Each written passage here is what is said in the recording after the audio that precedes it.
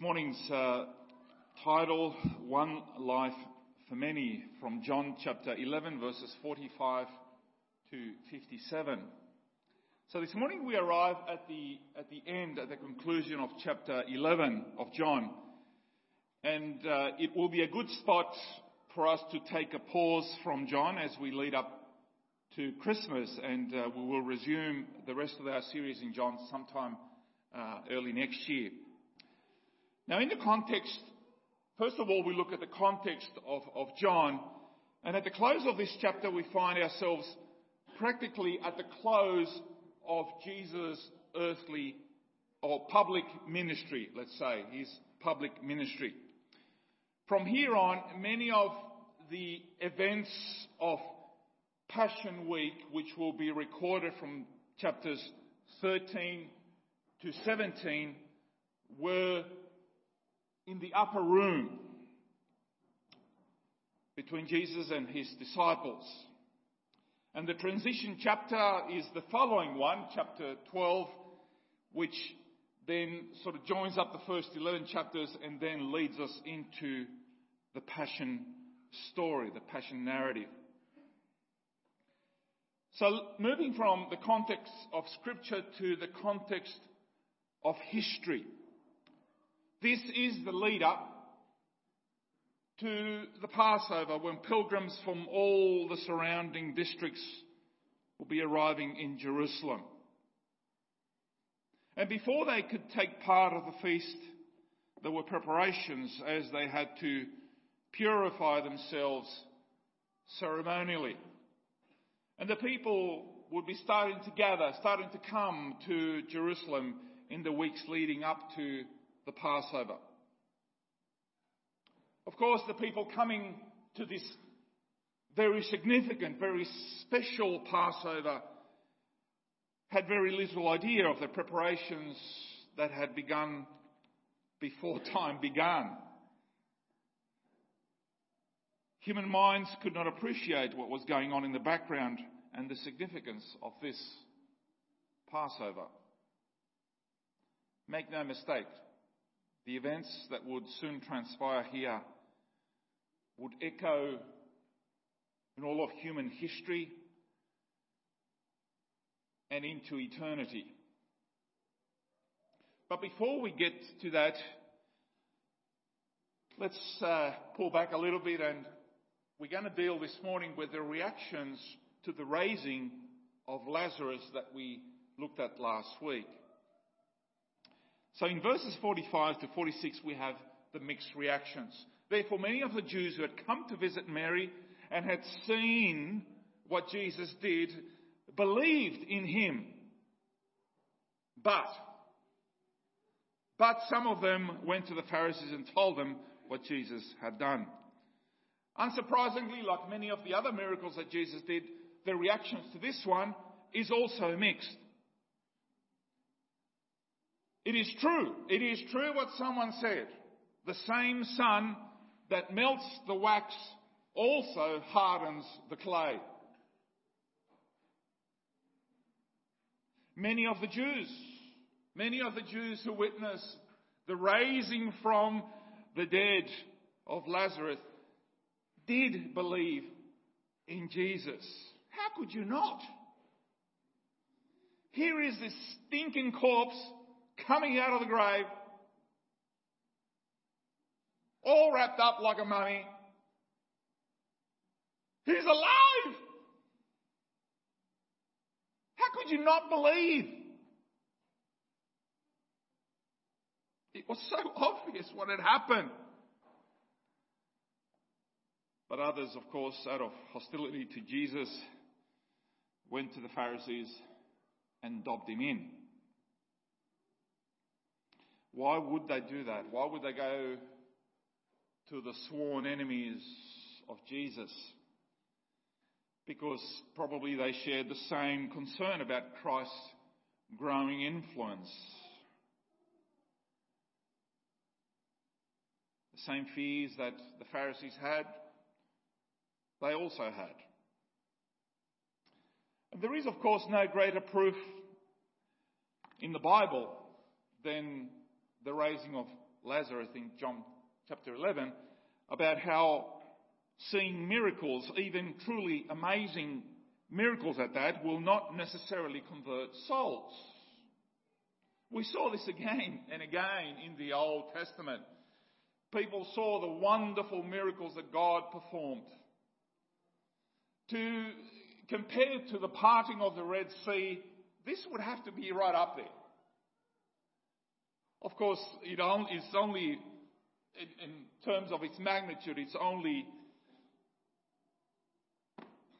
leapt over and left for dead, so to speak, by the raising of Jesus himself from the dead. Here they see it, they see the miracles, and they still don't believe.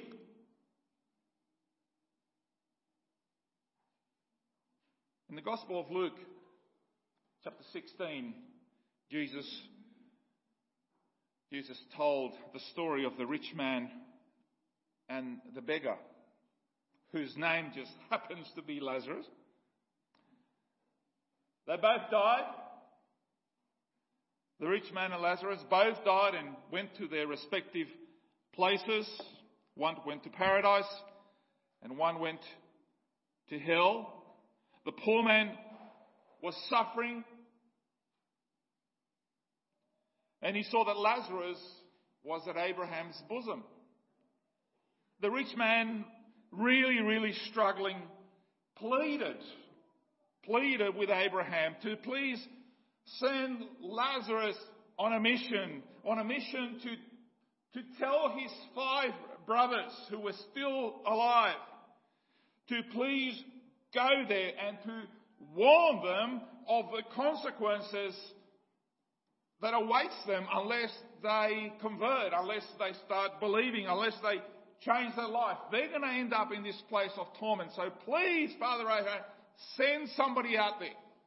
He is desperate. I can't stop the suffering that is happening to me here.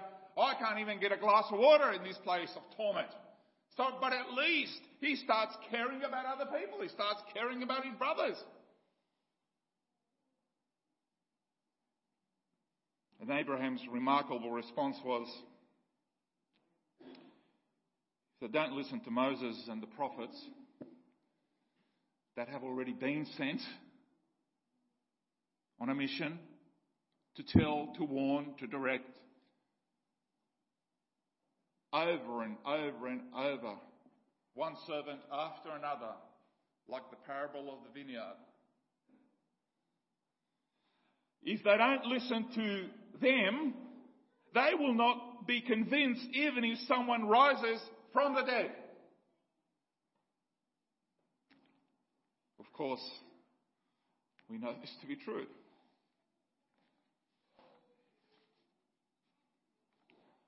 This incident with Lazarus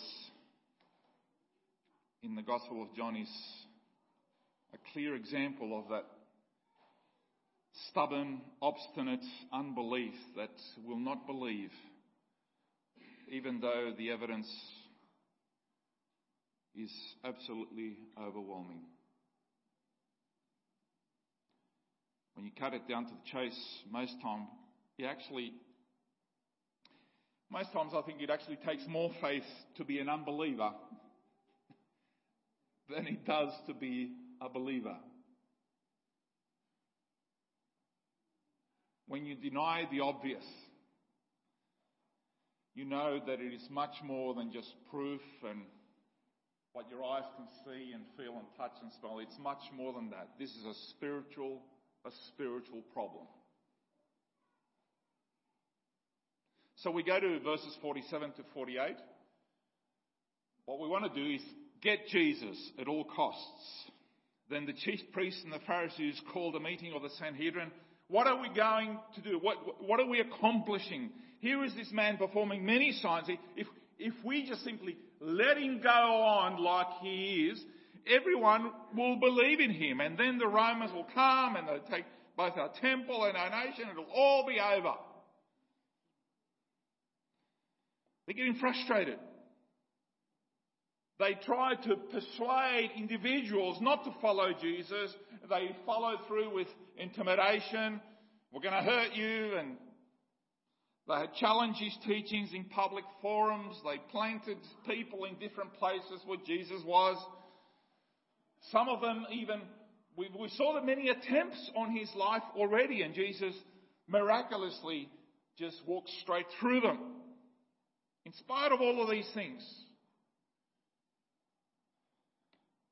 Jesus continued to teach, continued to perform miracles. His influence continued to grow. They're getting frustrated. Word got around very quickly of who Jesus was. This led them, of course, to question their own effectiveness as leaders. What are we doing? Implying that whatever they were doing wasn't working. And then they bemoaned the fact that if Jesus continues to perform miracles, there will be terrible consequences. Afraid that if people believed in Jesus as the Messiah, acknowledge him as such, then Rome is going to get upset. They're going to come and destroy the temple in Israel. Now, obviously, the empire, the Roman Empire, gave certain freedoms to the vassal states. As long as they pay their taxes to Rome, they'll be left alone. They can do whatever they want. They can practice their religious stuff. But they feared that if Jesus were allowed to continue, that people will start calling for him to be made king, which is something that Jesus already resisted, and that Rome would suddenly end their privileges. Now, was this a reasonable fear on the part of the religious authorities? No, it wasn't. It was an excuse. The Romans weren't really concerned with the growing popularity of Jesus and his disciples. Jesus had healed soldiers and people of influence. They had nothing against Jesus. He was a peaceful, law-abiding individual. So were his disciples. He didn't run around causing or stirring dissension. No problem whatsoever with the Romans. In fact, when he came to Jesus' trial, and I'm preempting it here, when he came to Jesus' trial, the people were given a choice between someone who was, in fact, a rebel insurrectionist, someone who wanted a revolution against the occupying Romans. His name was Barabbas. And they were given a choice. Who do you want, Jesus? Do you want miracle-working, peace-loving, or do you want a terrorist? And they said, we want the terrorist. Yes.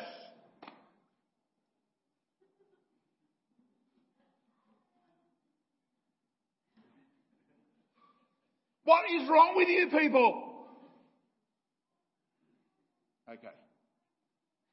Just pull back a little bit and look at what is happening in the media today and the way that they control the masses.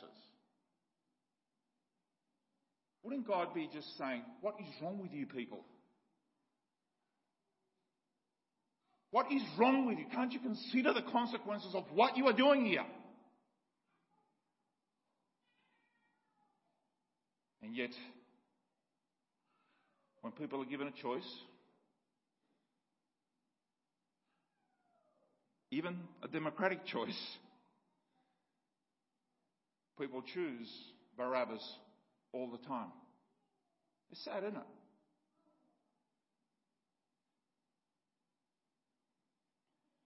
It was, in fact, the religious leaders who were concerned about the growing influence of Jesus,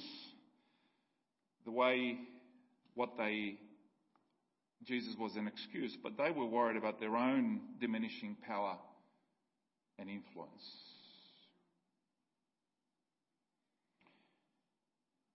I think we can call it DRS. DRS. No, it's not the decision review system that they use in cricket. DRS is diminishing relevance syndrome. Diminishing relevance syndrome. That you're losing power, you're losing influence. You're going to lose your position. People aren't going to listen to you. Happens to us as we get older. Diminishing relevance syndrome.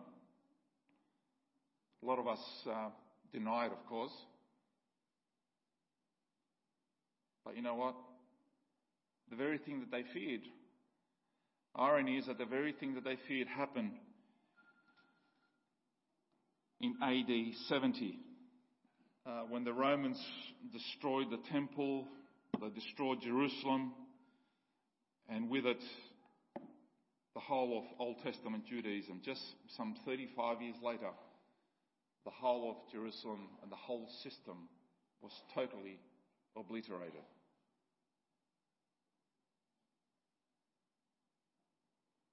By this time, Jesus had healed a man who had been lame for 38 years.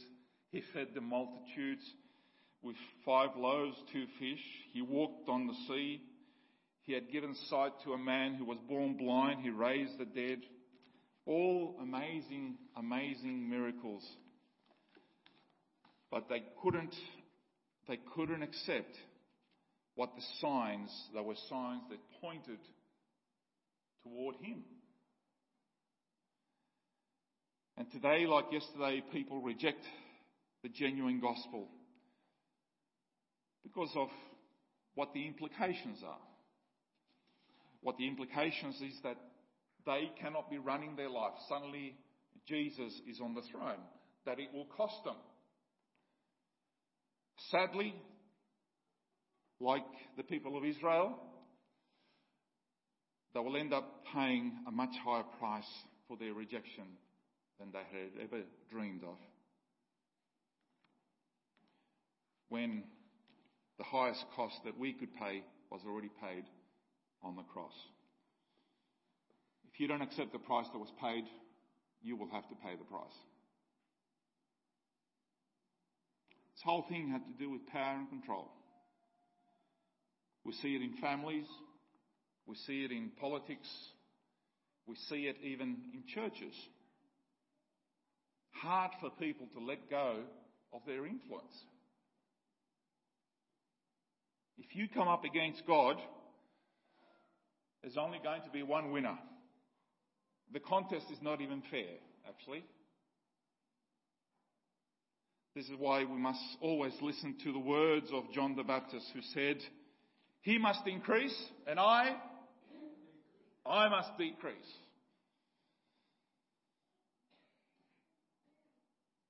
He gets bigger, I get smaller. He gets taller, I get shorter.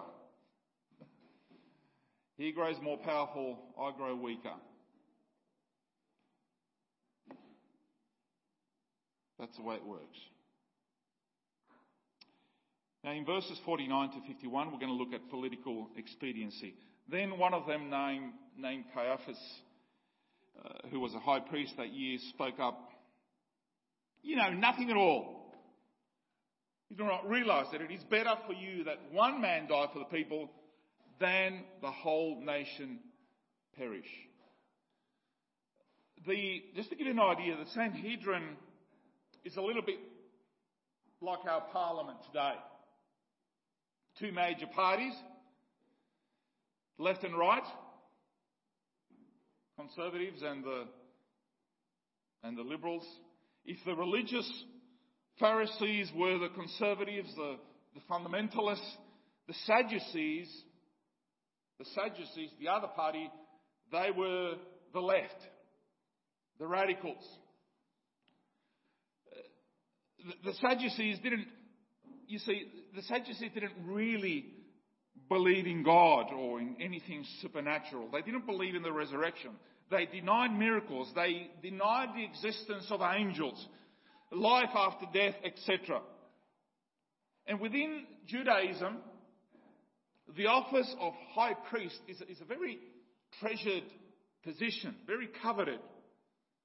But by this time, because of the occupation of Rome, it was actually the Romans who actually auctioned off the position of high priest to the highest bidder. Caiaphas had a lot of money, so therefore he was able to buy himself the franchise for 1 year and another year, and every year after that he paid his way into politics. That's never happened before, has it? He did it for 18 years. He got the job, and he belonged to the Sadducees, the ultimate pragmatists. And like a typical mafia boss, Caiaphas, in essence, was telling the Sanhedrin that Jesus needed to be sacrificed so that the nation of Israel and its people could be spared from Rome's wrath. He was worried about his job. His argument for putting Jesus to death had nothing to do with justice. It was all about political expediency. Caiaphas was not proposing, and this sounds a lot like substitutionary atonement, doesn't it? But Caiaphas is not proposing that, even though that's what it looks like. But rather what he was proposing was the end justifies the means. It was better for an innocent man to be murdered than for he and others to lose their place of importance. So be it.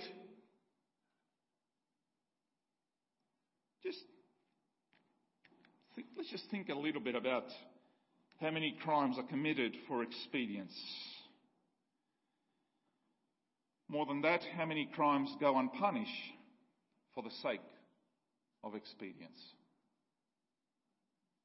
Let me give you some current examples. Jamal Khashoggi was a dissident Saudi journalist living in the US. A couple of months ago, he was murdered in Turkey by orders from the Saudi Arabian prince for speaking against the Saudi crown. Just a reminder, Saudi Arabia is a major exporter of fuel, oil fuel, around the world. So a crime has been committed, but we don't really want to upset Saudi Arabia, because nobody wants to be an embargo on Saudi oil, which is about, let's say, a quarter of the world's supply. You embargo Saudis, bang, oil prices go up, then Paul Mosachuk has to go up to the Bowser, and suddenly instead of paying $1.40, he has to pay like $2 or $2.50. No, I'm not going to do that.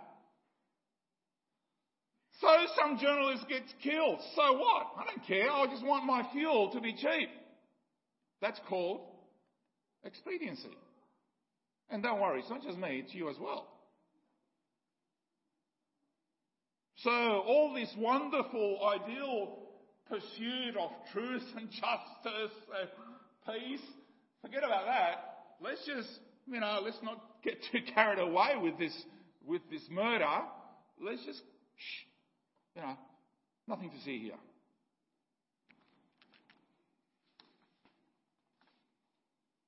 You might have heard the name Asia Bibi, Pakistani Christian woman who was falsely convicted of blasphemy by Pakistani court and was sentenced to death by hanging in 2010. A subsequent court freed her,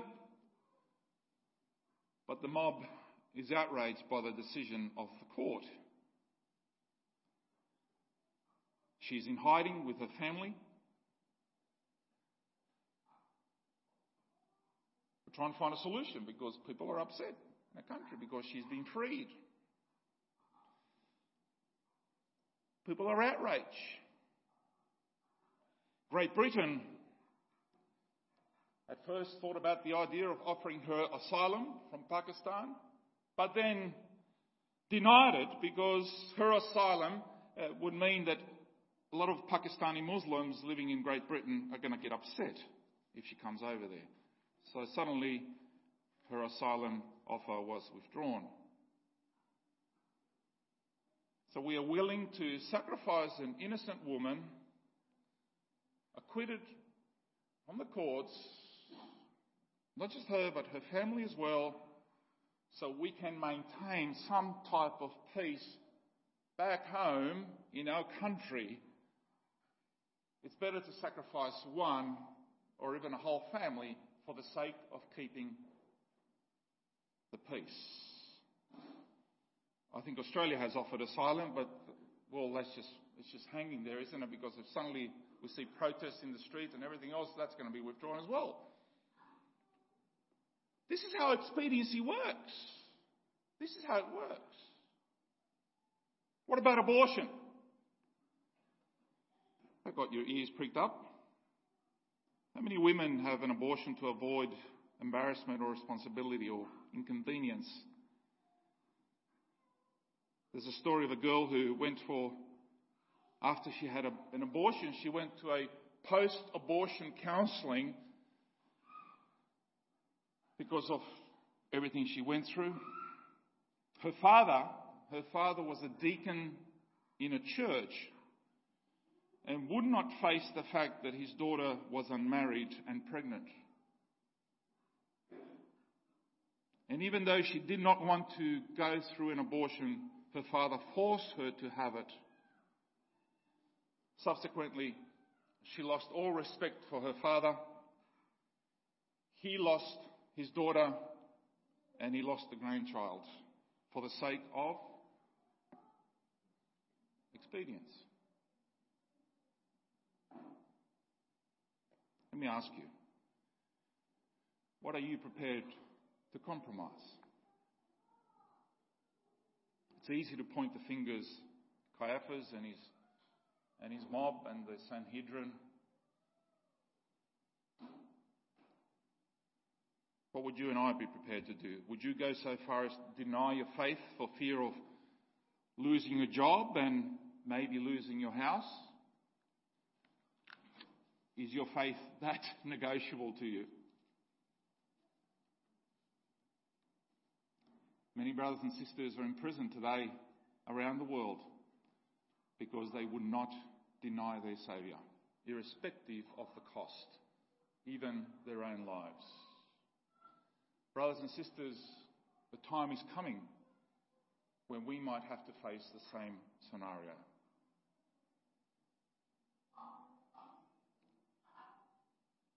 Let us not be too hasty in pointing the fingers at our politicians and their political expedience and justice and social justice and all that other stuff when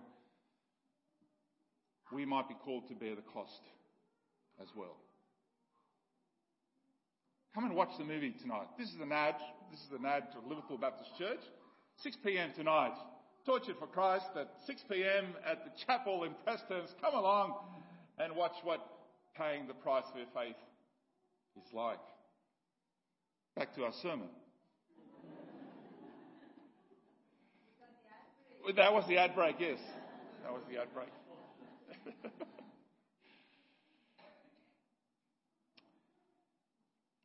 The accidental prophet, verses 51 to 53. He did not say this on his own, but as high priest.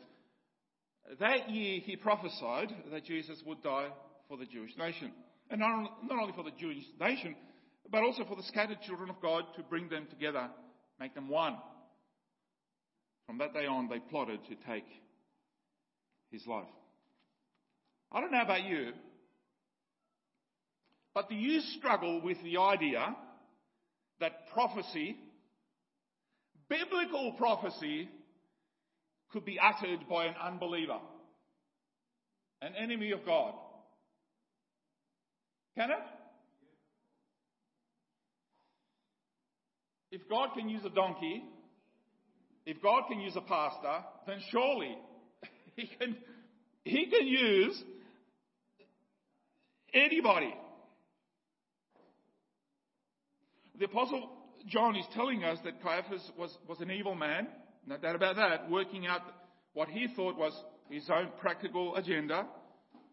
But God used him to speak prophetically of Christ and His atoning sacrifice. He was speaking at a political level. John was not. John was interpreting the time. He saw them on a prophetic level. Prophecy fulfilling prophecy. Isaiah 53, the Lord has laid on Him the iniquity of us all.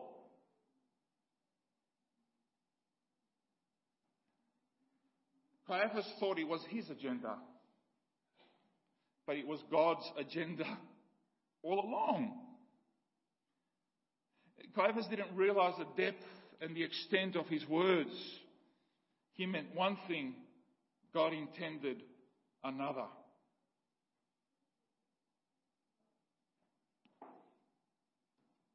I don't hear too many sermons on the atonement based on the words of Caiaphas, for that very reason. But it's true, isn't it? Remember the words of Joseph in our series in Genesis? We looked at this. Genesis chapter 50 verse 20. Remember the words of Joseph to his brothers. As for you, you meant evil against me, but God meant it for good. To bring it about, why? What was the purpose? To bring it about that many people should be kept alive as they are today. Caiaphas meant the words for evil. God meant his words for good. God was going to send His Son, Jesus Christ, to die for the nation, but not as Caiaphas understood it. He was not going to die to save the nation from Rome.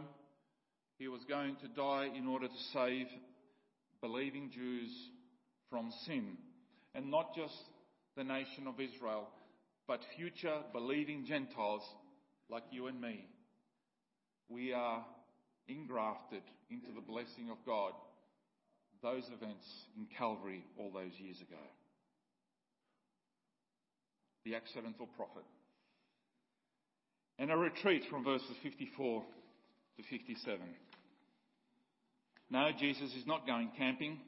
In verse 54 we read, therefore Jesus no longer moved about publicly among the people of Judea. Instead he withdrew to a region near the wilderness, to a village called Ephraim, where he stayed with his disciples.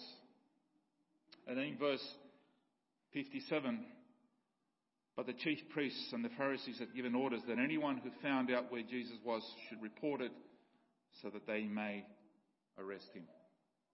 Jesus withdraws about 20 miles northeast of Jerusalem to an obscure village. We don't actually know the location. Jesus was not running away, but because the religious leaders were after him, he had to withdraw. This action by the Sanhedrin effectively ended Christ's 3.5-year public ministry. But he did so, he withdrew just for a little bit, because his time had not yet fully come. Jesus knew all along that this Passover that was coming just in a very short while was going to be his last. And he will be the sacrifice.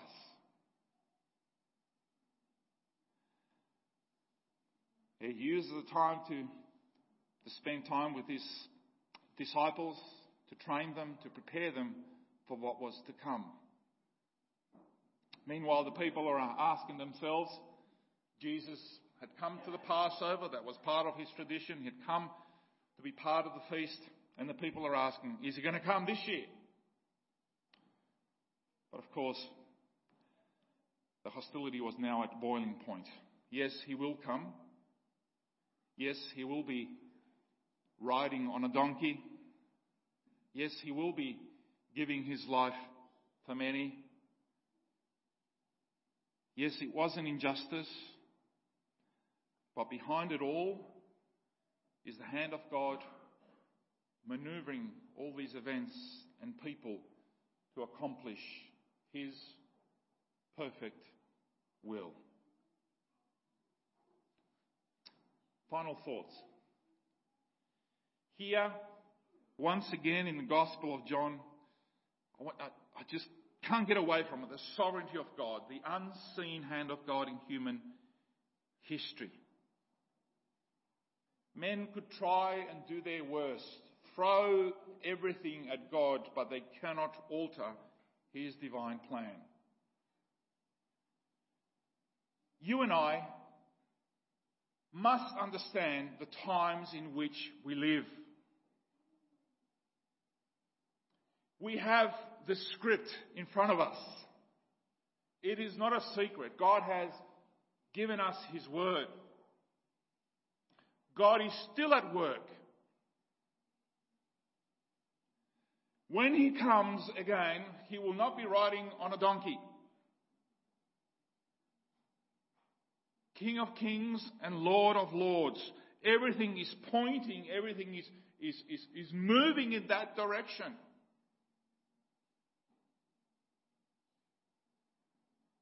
God is still at work, still carrying out his program according to his schedule, moving men to raise up kingdoms and overthrow kingdoms, to put people in power, to take them out of power. The rulers of this age don't understand this, and they think they got their hand on the steering wheel. They do not. God has. He's on the throne.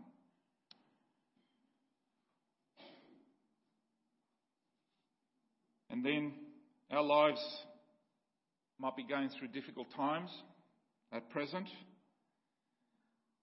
but our difficulties are being used by God to accomplish his eternal purpose for our lives. Continually give thanks to God in the midst of your trial, in the midst of your difficulty. Give thanks to God for his purposes. God is causing all things to work together for the good of those that love him. Does this include our enemies and those who want to harm us? Yes. I know it's hard to understand, but yes. Our lives are not about the absence of trouble, but about the presence of God in our lives in the midst of all the trouble.